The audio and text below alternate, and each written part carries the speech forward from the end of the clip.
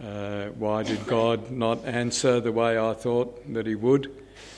We read many verses all over Scripture about regarding iniquity in our heart, and the Lord won't hear us, and there's this condition and that condition, and how do we qualify as a child of God to have prayer answered and to be victorious in prayer? What does it all mean? Huge subject. If we look at the graphic here, the illustration of abiding in Christ, we have pictures of grapes. I am the vine, he said. There's no vine in view there, but it has to be there. You are the branches, he said. Do we see any branches? Don't see any branches. What do we see? We see the fruit. The fruit is dependent on the branch being connected to the vine, which is what Pastor Adrian has been reminding us of all morning. The glory of God was one of his great themes, repeated over and over and over as being that which pertains to the Christian life. Much of what I was going to say has been said already, but we'll look at just a few little things. Some of us have said, and we've heard said perhaps, can't be in two places at once. And we generally say that because we're busy and we've got many things to do. But can I say that the believer is not only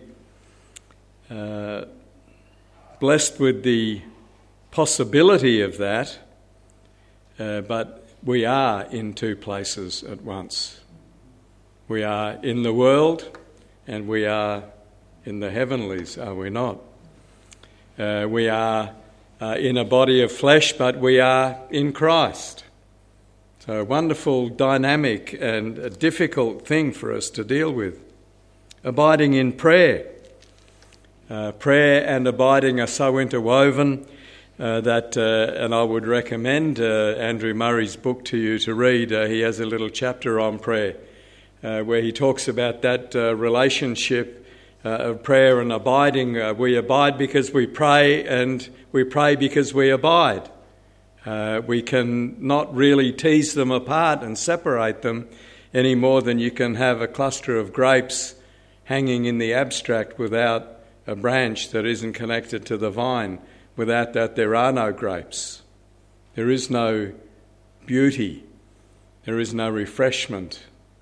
There is no blessing, as Pastor Adrian pointed out. The grapes are not for the vine to eat. They're not for the branches to enjoy. They're put there for the benefit of others. So how does that all relate to us and prayer? A huge subject. To abide in Christ is to pray.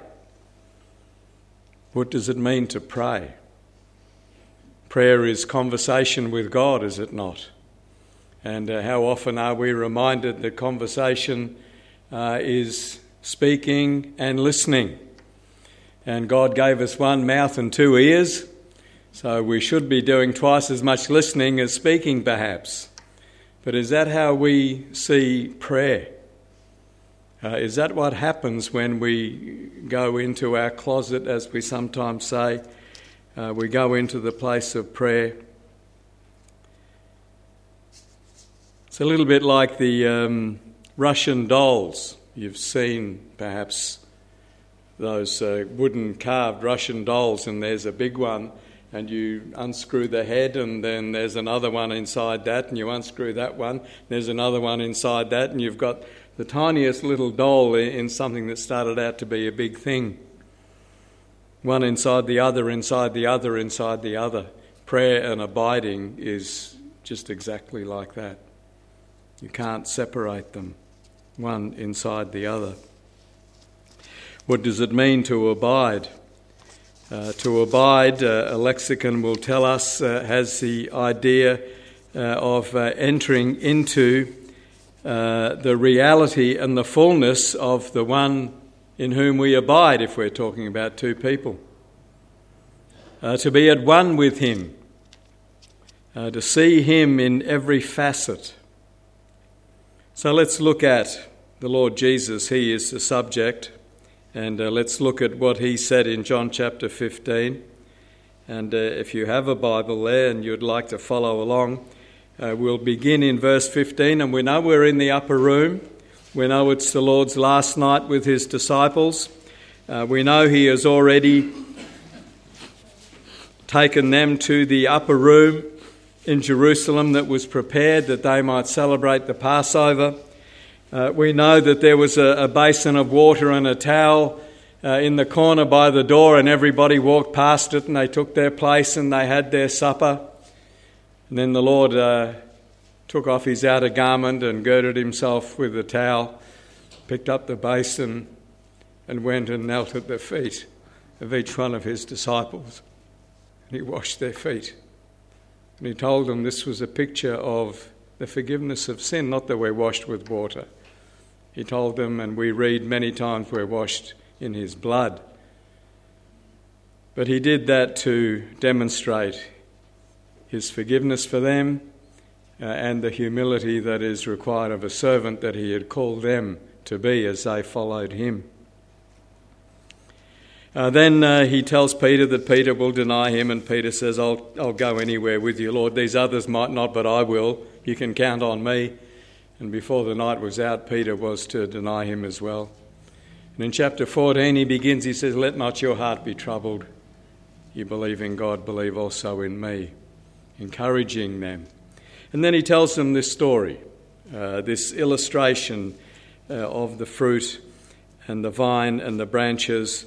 And he relates it to himself as the genuine vine, the true vine, not the false vines that bear wild grapes that Israel had become to their shame. And he teaches them regarding himself. And in a couple of verses in particular, he mentions the connection of prayer in this context. And beginning in chapter 15, verse 1, we read, I am the true vine, and my Father is the husbandman. Every branch in me that beareth not fruit, he taketh away, and every branch that beareth fruit, he purgeth it, that it may bring forth more fruit. Now ye are clean through the word which I have spoken unto you. Abide in me, and I in you, as the branch cannot bear fruit of itself, except it abide in the vine, no more can ye, except ye abide in me. I am the vine, ye are the branches. He that abideth in me, and I in him, the same bringeth forth much fruit, for without me ye can do nothing. If a man abide not in me, he is cast forth as a branch, and is withered, and men gather them and cast them into the fire, and they're burned. If ye abide in me, and my words abide in you, ye shall ask what ye will, and it shall be done unto you. Herein is my Father glorified, that ye bear much fruit. So shall ye be my disciples. As the Father hath loved me, so have I loved you. Continue ye in my love. If ye keep my commandments, ye shall abide in my love, even as I have kept my Father's commandments and abide in his love. Abiding is mentioned 11 times in this little passage here, if we take it down to the end of the conversation. But verse 7 in particular, we need to look at. If ye abide in me, and my words abide in you, ye shall ask what ye will, and it shall be done unto you. Sounds simple. Sounds complicated. Sounds amazing, doesn't it? What a prospect. Abide in me, he says. And there's the little word if, so we'll get to the conditional aspect of it in a little while. But in a sense, it's almost impossible for a Christian to not abide. So why is this abide in me a command? If it's already something that's done, how can it be something that's required at the same time? This is deep stuff here. to know him.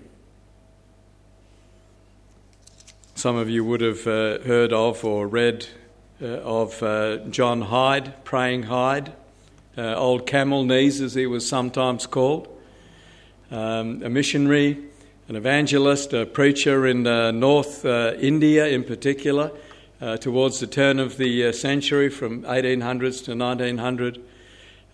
He preached there, and many were won to Christ through his work there. And he was known for his times of prayer. He would many times even miss a meeting that he was scheduled to preach at because he was praying. And on one occasion it was such that he was praying on his knees by his bed, and his attendant who would come with his breakfast put the breakfast down, and the breakfast didn't get eaten. Then time for the morning meeting came, and Hyde was still on his knees praying. Lunch came and went, the afternoon meetings came and went, the evening came and went. The following morning came, and one of his companions, his co-workers, thought he'd just watch him to see how long he would be there. He'd been there all night and all day, praying, not eating, silent. And after a little time, Hyde got up off his knees and went to his friend and started sharing what he had experienced in his time of prayer.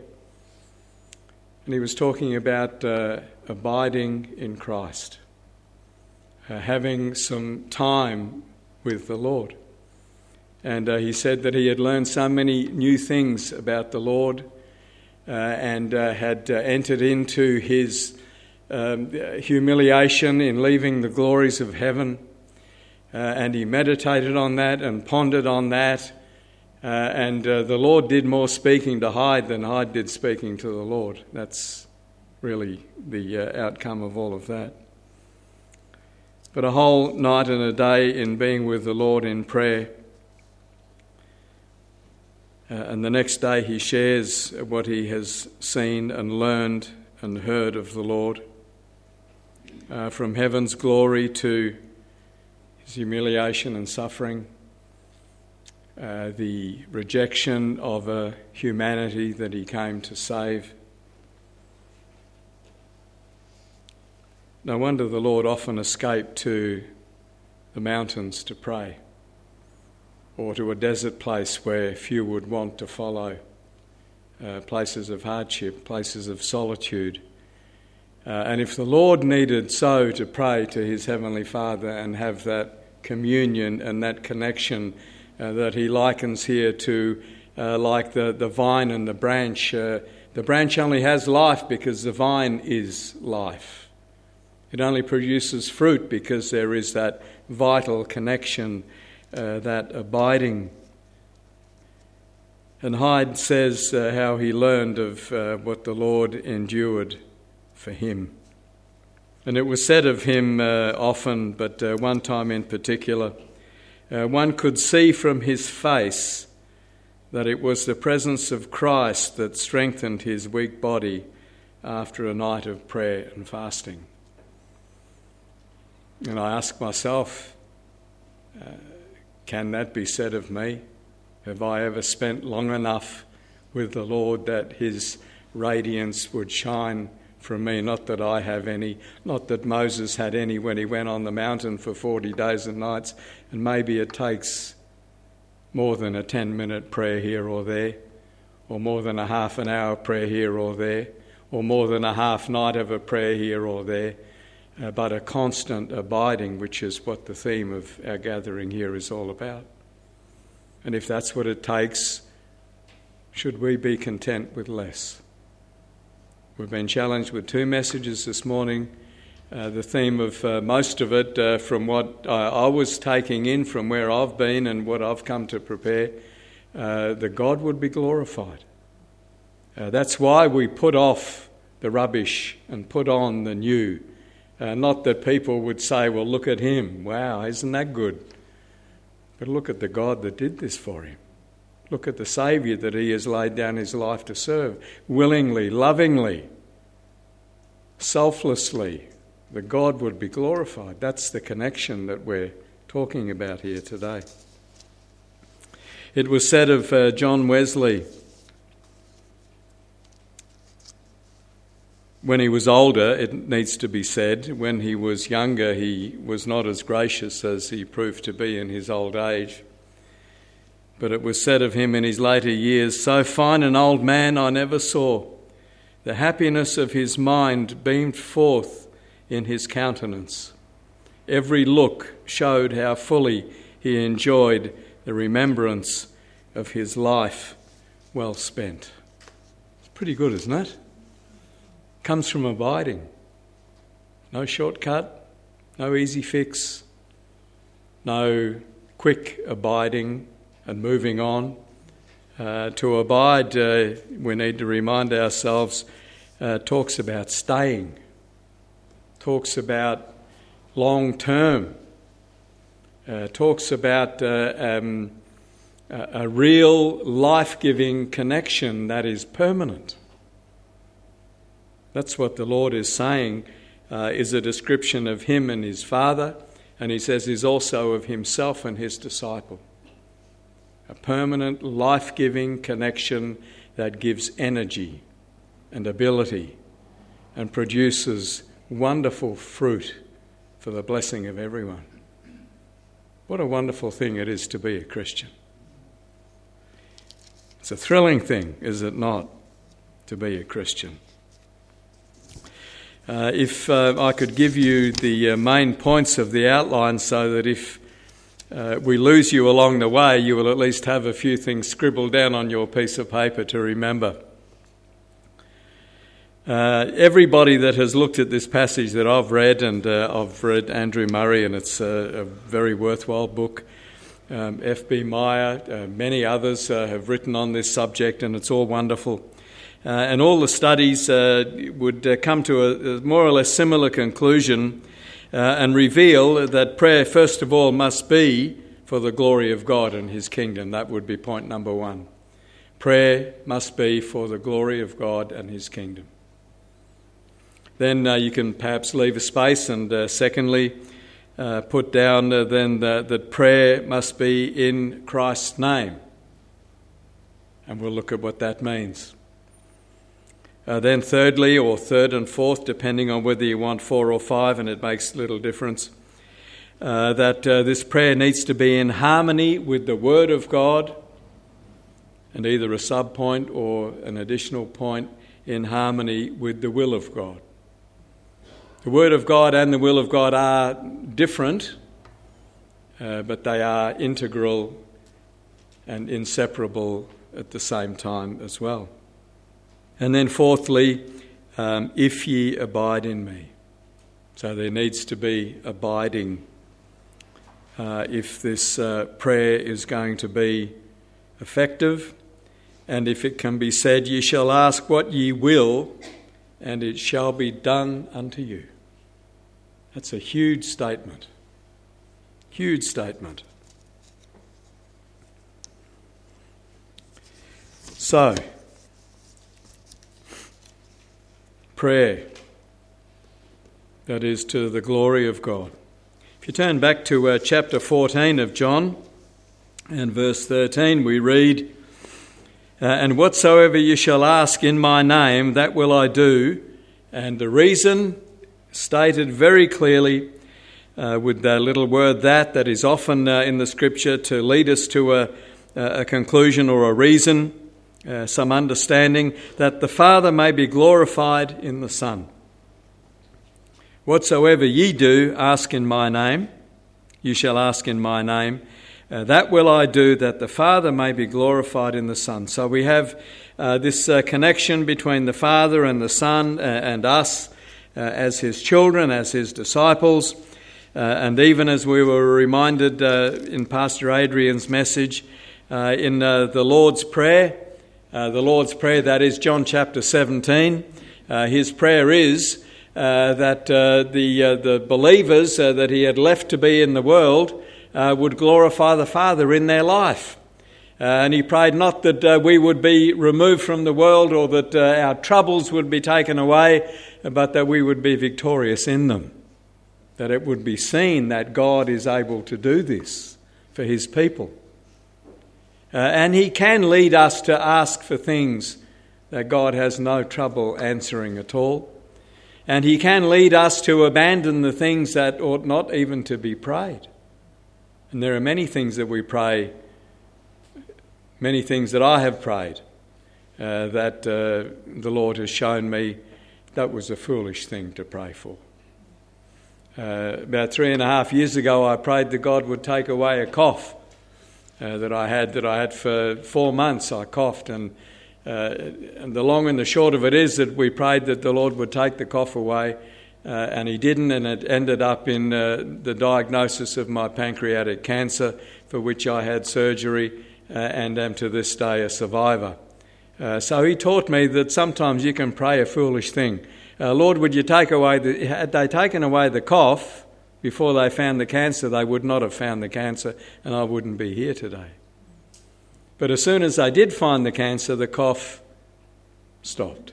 How good was that? So I did have an answer to prayer, but it was in God's time, not in mine.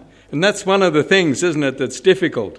Because we think that prayer is directing God to do something for us, when it's exactly the opposite. It's us trying to get in line with what God is wanting to do and trying to do, and bringing glory to himself, because he is worthy of it all. And the cluster of grapes, the wonderful, beautiful end result of this union is what we see and we marvel at, but would not be possible without the vine. It would not be possible without the privilege of the branch bearing that wonderful fruit. The glory of God alone is the supreme purpose in prayer. And we get some fringe benefits along the way, no doubt. But that's not the reason for it. That's not the reason he says here in chapter 15 and verse 7, and also in verse 15 and 16. If we have time, we'll get there as well. If ye abide in me and my words abide in you, you shall ask what you will, and it shall be done unto you. We can only pray for the glory of God if we are living for the glory of God. It's been Pastor Adrian's message all morning. We need to abandon the old rubbish, the old life, the old what we used to be, and what should be seen in us as a Christian is him. Needs to be him. And if that is where our prayer is directed, then how can God not answer that? That's his stated purpose. It's a wonderful thing. It's a simple thing. It's an easy thing.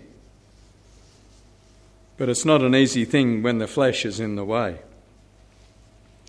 So the glory of God. The glory of the Father is the purpose. The one purpose that Christ came to earth was to glorify the Father. Yes, he came to be our sin bearer, absolutely. Yes, he came to be humiliated. Yes, he came to be crucified. Yes, he came to show us that the tomb was empty and that he has ascended to heaven. All of that, but for what reason? For the glory of the Father, because it was from before the foundation of the world declared that the Father would send the Son to be the Saviour of the world, and that whosoever believeth in him should not perish. It was God's purpose. His glory.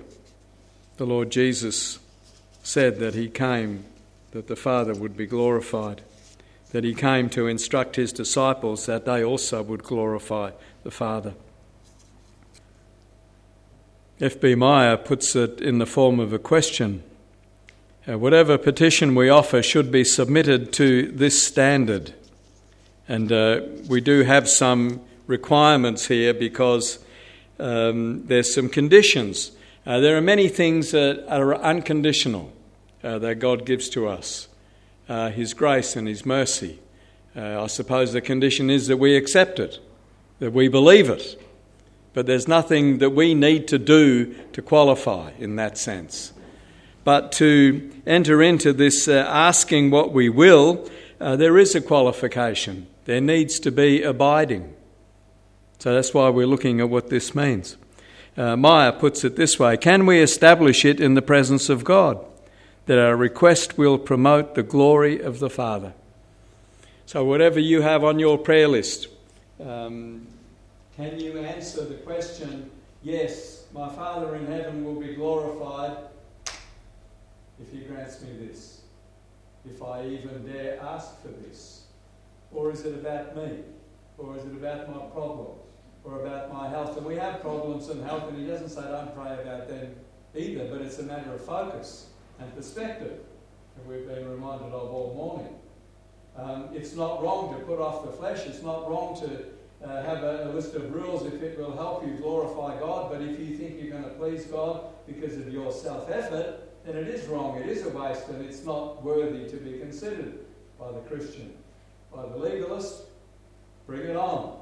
More boxes the better. You can have a whole row of ticks and you feel terrific about yourself and you've accomplished absolutely nothing. But we can have a prayer list like that too. And accomplish absolutely nothing. But maybe make us feel good. I did this, I did that. I prayed for this, I sacrificed that. And the Lord says, if ye abide in me. So how's the abiding going today? Are we abiding? We're running? We're sleeping? We energizing the flesh? What does a branch do on a grapevine? Just sits there. Just enjoys being a branch. And then the husbandman comes along and says, don't eat that bit. We'll get to that in a minute. But it's because he wants us to be fruitful. We want to have a fruitful prayer life, don't we? For the glory of the Father. It is impossible to seek the glory of God consistently when we have selfish aims. Can't be selfish. Can't be selfish in the Christian life in anything anyway, least of all in prayer. We read, be ye holy, for I am holy. Peter referring to Old Testament book of Leviticus, talking about a holy life. Not that we can tick some boxes and say, I've arrived, but that we can say, this would please my Heavenly Father. I'm just privileged to be a branch here that one day he's going to plonk some fruit on and people are going to say, wow, how good is that? Not, what a clever branch. Look how wonderfully that branch is formed. They might go up to the gnarled old vine. So this old vine's been here for a long time. It's been pruned back every year. And every year there is life and there is growth and there is fruit. And the Lord says, abide in me. I am the true vine. God, deity, life giver, life sustainer, energizer, miracle worker, God of the impossible. Wonderful stuff. Then secondly, we need to be praying in Christ's name. Whatsoever you shall ask in my name, John 14:13 said. Throughout the scriptures we understand asking for something in the name of something has to do with asking in accordance with the nature of that other person. If we do something in the name of XYZ, then it's consistent with what XYZ is. Is this request that we make in Jesus' name? And we often tack that on to the end of a prayer, and I'm not saying that's wrong. But I'm asking is, what does that mean? What does that mean to us? What does it mean to our Heavenly Father? To have people asking things in His name when it's nothing that He would ever ask for that would be done. And we say we're doing it in His name. So we're doing it by His authority, on His behalf, as it were, asking what He would ask. That He would do what He would do. And we know many of the things that He would do are different to the things that we would want. He wants to sometimes lead us through the valley of the shadow of death. And we say, give me the still waters and the green pastures, please. And then he has to knock on the door of our heart and say, this is the still water and the green pasture. Might look like the valley of the shadow of death, but this is where I've led you. And I have invited you to be a follower, have I not? And you have said, I will follow you, Lord. I want to abide with you in Christ's name. So we shouldn't pray in the flesh, as we sometimes say. We shouldn't pray according to our nature of being impatient and wanting it now, and being sometimes, sadly can I say, without offending anybody, superficial.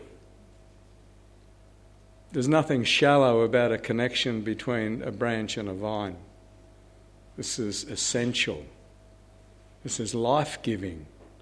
This is so basic that without it there is nothing.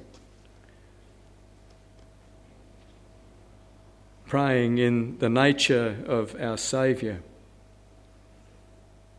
brings to mind the fruit of the Spirit, does it not? The things that we've had mentioned already many times today. The old nature, the self-nature, the flesh nature excludes boasting, is pure, is peaceable, is loving, is kind, is compassionate, is gracious, not thinking ill of anybody. You can go through the list in 1 Corinthians chapter 13, 16 faceted aspect of what love is. That's how we should pray. For ourselves, for each other, for your workers, for your family, for those that are lost. We're supposed to love them, not be revolted by them. Revolted by the sin, yes, absolutely. But love them, help them in their misery. And we were there once, were we not? We know what that misery means. We know what that struggle is. We know what that lack of peace is and what it does. It gnaws away and eats you up inside. You've got nothing. People living with that every day. Pray in Christ's name. In the fullness of Calvary. Sacrifice to the uttermost, to the end. Enduring everything to the end.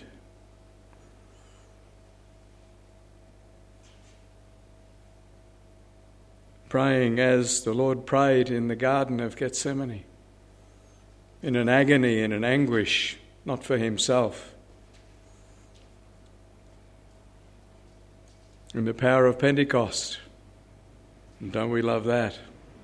3,000 people saved in a day from one simple message. Takes you about 5 minutes to read. Jesus of Nazareth, Son of God, Messiah, Christ, God in the flesh, Saviour. And people said, what do we do? How do we receive him? Must have been some prayer going up in those days as they waited in the upper room, trembling and fearful. And then when they had the opportunity, who was it that had the opportunity but the one who was the denier around the little fire? The one who sat around another little fire in John 21 and said, Lord, I love you. Not in the way that you love me. It's no comparison, but I love you. And the Lord said to him 3 times, feed them. My lambs, my sheep, feed them, feed them. And even then Peter said, well, what about him? Talking to John. And what did the Lord say? Forget about him. I'll take care of him. You take care of yourself. Don't worry about what other people are doing for me. We sometimes get a little bit carried away with that. What is his authority if we're talking about praying in his name? And it is his authority in which we seek to pray, is it not? Not in our own. What sort of authority do we have? Can we order anybody around, the creator of the universe, saying, God, would you do this, please? Or some of our other brethren in different circles shout and demand, and they order God to do different things, and they expect God to do it. And is that abiding? I ask myself. Ask what he would ask. And what would he ask for the likes of us? What would he ask for this church here, for Mount Cathedral Community Baptist Church? What would the Lord be asking would happen here with you, with this community? Only as we are able to say we would do this in the name of Jesus, should we be praying in the name of Jesus. And to link the prayer and the abiding, it's impossible to separate anyway, but abiding results in a desire to pray. If there's no desire to pray, perhaps you need to ask, am I abiding? Am I remaining in Him? Am I connected to Him? Am I drawing on Him for life? Not for salvation, that's a settled thing, and we need have no fear of that. We don't have time to go into all the things pictured in this passage here, but the rejection, the casting off of a child of God is not what's pictured here. It talks about those that are not abiding, those that are not connected, those that do not have life. And if we see this vine and the branches, as I have come to understand it, having studied this and agonised over this for 30 years more, that if the Lord is the vine, and there's the plurals in all of this, ye are the branches, you're not one branch and you're not another branch and you're an unfruitful one, so He'll cut you off. No, He is the vine and we are the branches, collective, plural if you like. And there's some branches in me that do need to be cut off. There's some dead wood, and we might get to it if we have time. There are things in my life and your life perhaps that need to be pruned, that we would be fruitful. But it doesn't mean that we'll be lost. The reason for the pruning is that there would be fruit. The only things that get taken off and used for a secondary function, they become firewood rather than bearers of a cluster of grapes. They weren't meant to be firewood, but if they're dead, if there's rubbish, if there's some aspect of our life that is hindering our abiding, He says, I'll take care of that. You need to be rid of this. You need to be without that. And we in our heart know, don't we, what we need to be without. But sometimes we don't have the power to snip our arm off or pluck out our eye, as He says we need to do if they're a hindrance. So He says, I'll take care of that. I know what's dead. I know what's diseased. I know what harbours a stronghold for the enemy and is hindering your growth. I know what all that is. I'll take care of that. All you've got to do is lie there, just like a branch does. In His name. Pray in His name. If we're going to pray in His name, we ought to live for His name. Pretty basic, isn't it? So let's, as we pray, ask the Lord to help us to do that as well. Then thirdly, living in harmony with the Word of God and the will of God. There's a challenge. Living in harmony with the Word of God and the will of God. If ye abide in me, if ye abide. More than the implication, the certainty of it is that if we do not abide, and the Word of God doesn't abide in us, if we have no connection with the Word of God, if there is no instruction given and received, there is certainly instruction given, but is it heeded? If we do not abide, then we can expect that we will not even know what to ask. And why should we expect an answer? But if ye do abide, if the Word of God abides in us, if there is a life in the love of God, and we pray in faith, believing. In the Sermon on the Mount, the Lord puts it very simply and with such power, seek ye first the kingdom of God Is that something that we are pursuing, the kingdom of God? Lots of agendas possible, selfishness, even as a Christian. Love your enemies, pray for them that despitefully use you. The list could be a very long list, and we're not on about making lists, but you know what, I'm not contradicting the previous preacher. We're not having a list for the sake of a list. But the Lord says there are things that belong in the Christian life. There are things that we need to put on. The fruit of the Spirit needs to grow. We need to put off all the stuff of the old. They're a list. Nothing wrong with the list. But we're not going to be saved by a list. We're not going to be sanctified by the list. We're going to be saved and sanctified by abiding in the vine. Not that our salvation is conditional of abiding. We don't have to hang on to him. He's already hanging on to us. John chapter 10, is he not? If our survival depended on our hanging on to him, it would be like a little kid with tiny little hands, him hanging on to me as we're trying to cross the road. But that's not how it works, is it, when we have little children? What do? We with our whopping great big hand, we grab hold of that little hand or that little arm and we say, you're with me. It's the other way around, is it not? And that's how it needs to be, and that's the wonder of how it is.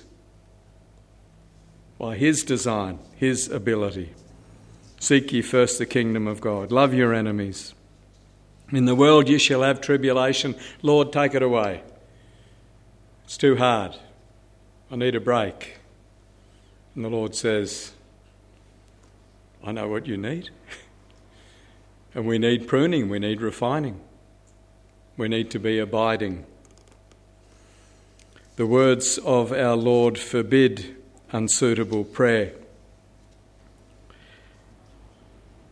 Stir the heart with great desire to please him. But then we've got to be listening to him. We've got to be doing a little more of what John Hyde did that day and the night as he contemplated the wonder of a Saviour coming from glory. It wasn't him speaking, it was him listening, him taking in, him getting nourishment from the vine, the energy, the strength, the ability to produce anything, to then stand up and preach after he'd been fasting and praying all day, and people saw the radiance of his face that was more powerful than the weakness of his body. That's what abiding and praying is all about. It's a wonderful thing, isn't it? And then to be in accordance with the will of God, we understand that the will of God is not a secret. Romans chapter 12 verses 1 and 2, foundational. If we would understand the good and acceptable and perfect will of God, we need to surrender our bodies as a living sacrifice. Just lie there as the branch, say, I want to take the energy from the vine, and I will be a conduit, I will be a vessel, I will be a part of the body, I will be a living brick in the wall. All these pictures that we have all through Scripture, it all comes to the same thing. Abide in me. And my words abide in you. Well, we've got to let them in. We've got to let them take hold. We've got to let them have some impact in our life. And then, if all of that is true, you shall ask what you will. And there'll be no frivolity, there'll be no shallowness, there'll be no superficial, there'll be no selfish, there'll be no asking amiss. God will take care of that. He says, I'll give you what the desires of your heart are. It's not what we want, is it? It's him giving us the desires of his heart to be our heart, because we're supposed to be one together. And then you can ask anything and it'll be done. It's pretty good, isn't it? Amazing that God would do that for us. And then lastly, if ye abide in me, remain in the Lord. Wonderful challenge. How often does the zeal become fragile, though? How often does perseverance falter? How often does persistence fade and we put it on cruise control, our Christian life, and we settle for so little? The still small voice that we long to hear is lost in the noise of the crowd that has so overwhelmed us that we can't hear the still and the small, because we've become infatuated with the superficial and the nonsense of the world. We haven't put off enough or put on enough to hear. God answers, and his voice is lost in the noise of life. And he says, if ye abide, if ye abide. To abide is to remain in good fellowship, can I say? Keep short accounts with God. You've all heard that. It's all basic stuff, isn't it? I mean, there's nothing much more basic than a vine and some branches and a piece of fruit as an illustration of what we are in Christ. It was known, it was every day. You can drive around out here, and some of you may have a grapevine at home. You know all this. But many of us are not agricultural anymore. We're too cocooned from real things, and we get stuff out of a plastic carton and out of a bag, and we don't have to labour, we don't have to grow, we don't have to pray, we don't have to wait for the rain and say thank you, Lord, when it comes, because everything's just all so easy. Too superficial these days. So we need to remain, we need to abide. The Word of God needs to abide in us, the milk of it to begin with, and then we need to graduate to some bread and some meat, and then it becomes the mirror and the sword and the honey and all that it is just rich in doing for us. And then our obedient service is what the Lord is entitled to expect. So some questions regarding abiding. Are we? How do we? Can we know that we are? Could I just say that we can know that we are abiding if there's fruit? Because fruit will come. It just has to when the time is right. It will be there. As we abide. Verse number 2, every branch in me that beareth not fruit he taketh away, and every branch in me that beareth fruit he purgeth it, that it may bring forth more fruit. Pruning indicates fruitfulness. So if you are getting a bit of a haircut at the moment, it's good. It's good. Might be a car crash. Might be a visit to the hospital. Might be a trip to the undertaker. Might be a repeated visit to the graveside over and over. Loss of a loved one. The husbandman does the pruning and he knows what to prune. He's qualified. He knows when to prune. We don't prune in the middle of a growth spurt. We prune when there's a dormancy. And why do we prune? We prune that there would be fruit. Not to hurt the vine, not to mutilate the beauty of it, but to enhance.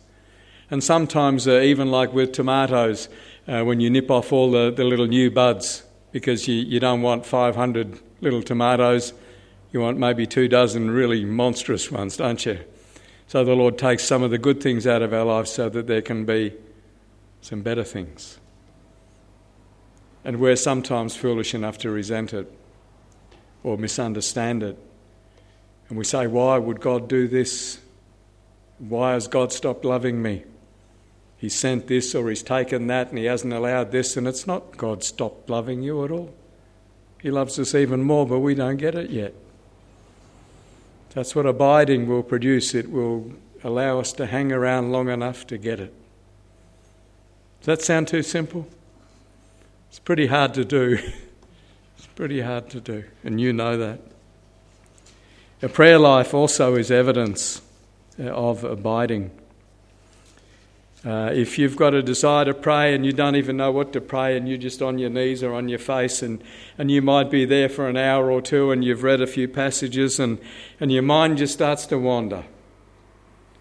If it wanders into the world, we've got trouble, and we know the devil loves to do that. Isn't that the most distracting time when we set ourselves to pray? All the rubbish that comes into your head. It's the devil wanting to keep us from listening to what God would want to say. So if we clear the clutter and we get our list of stuff done and we say, Lord, I'm here to pray, would you speak to me? I think I'm ready to listen. I think I'm okay now. I've turned the phone off and I've blotted this out and I haven't even turned the computer on, and I can listen for a little while. And it might be a long while. Wouldn't it be good if it was a long while? As long as it was for John Hyde, or as long as it was for George Mueller, or as long as it was for the Lord in the garden, or for the disciples on the mountain, or on the boat as they're rowing and straining and the Lord's up on the mountain praying and he sees them. He says, I need to take care of my boys. He comes to us. He said, they've been abiding, I'll be faithful. He's never let anybody down yet. The long nights of life when we pray and we can't find words, and we understand the beauty and the wonder of the psalmist when he says, weeping may endure for a night, but joy cometh in the morning. Sometimes it takes a long time for that sun to come up. He says, I'm with you there. I'm speaking to you. I'm pumping my life into your life, that there be wonderful fruit here one day. Abiding is, if I could put it this way, the status quo. It's the normal Christian life. It's normal for the branches and the vine to be connected in that vital way. It's, if you like, in our language today, the default position. That's what it is. And if we're not enjoying that, then we have severed the connection, because he would never do that. Hasn't he said, I will never leave you nor forsake you? Never. He's never on a holiday. He's never on a sabbatical. Never too busy. Always there. Because we have liberty to choose, we are not like the physical grapevine and the branches, that they have no choice but to be there. Blessed thought, great responsibility. We have the privilege and the opportunity and the responsibility to choose to abide in the vine, as we have been called upon to put off the old man, the works of the flesh, all the rubbish. The construction is that we have to do that. God could quite easily take it off us, but he says, you put it off. This is for you to do, and you put it on. And we need to do the abiding, even though it's necessary and it's essential and it's like breathing. But we still have to do it. And I've gone too long, I can tell. So, sometimes we want to run from the abiding, and we become like David in Psalm 55 and verse 6, where he says, "Oh, had I wings like a dove, then would I fly away and be at rest." You and I know there's no rest apart from abiding in Christ. But sometimes the old flesh, the emotions, the pressures of life, the buffeting of the wicked one, we just want to run away. And where would we run other than to him? So let's just stay with him. Psalm 139 verses 9 and 10, the psalmist says that if he could, with the speed of the wings of the morning, that's the speed of light, if he could with the speed of light find himself in the furthermost part of the sea, Psalm 139 verses 9 and 10, says, I would be away from God, but he says, no, God's there too. Can't get away from abiding if we have a heart and a desire to abide.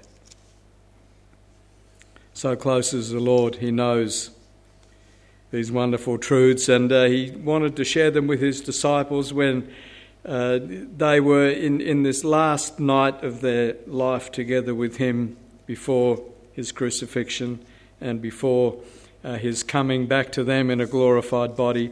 He wants them to get this. I think it's important for us to get it too. The fullness and richness of life is to be found in him. Abide in me, says the Saviour,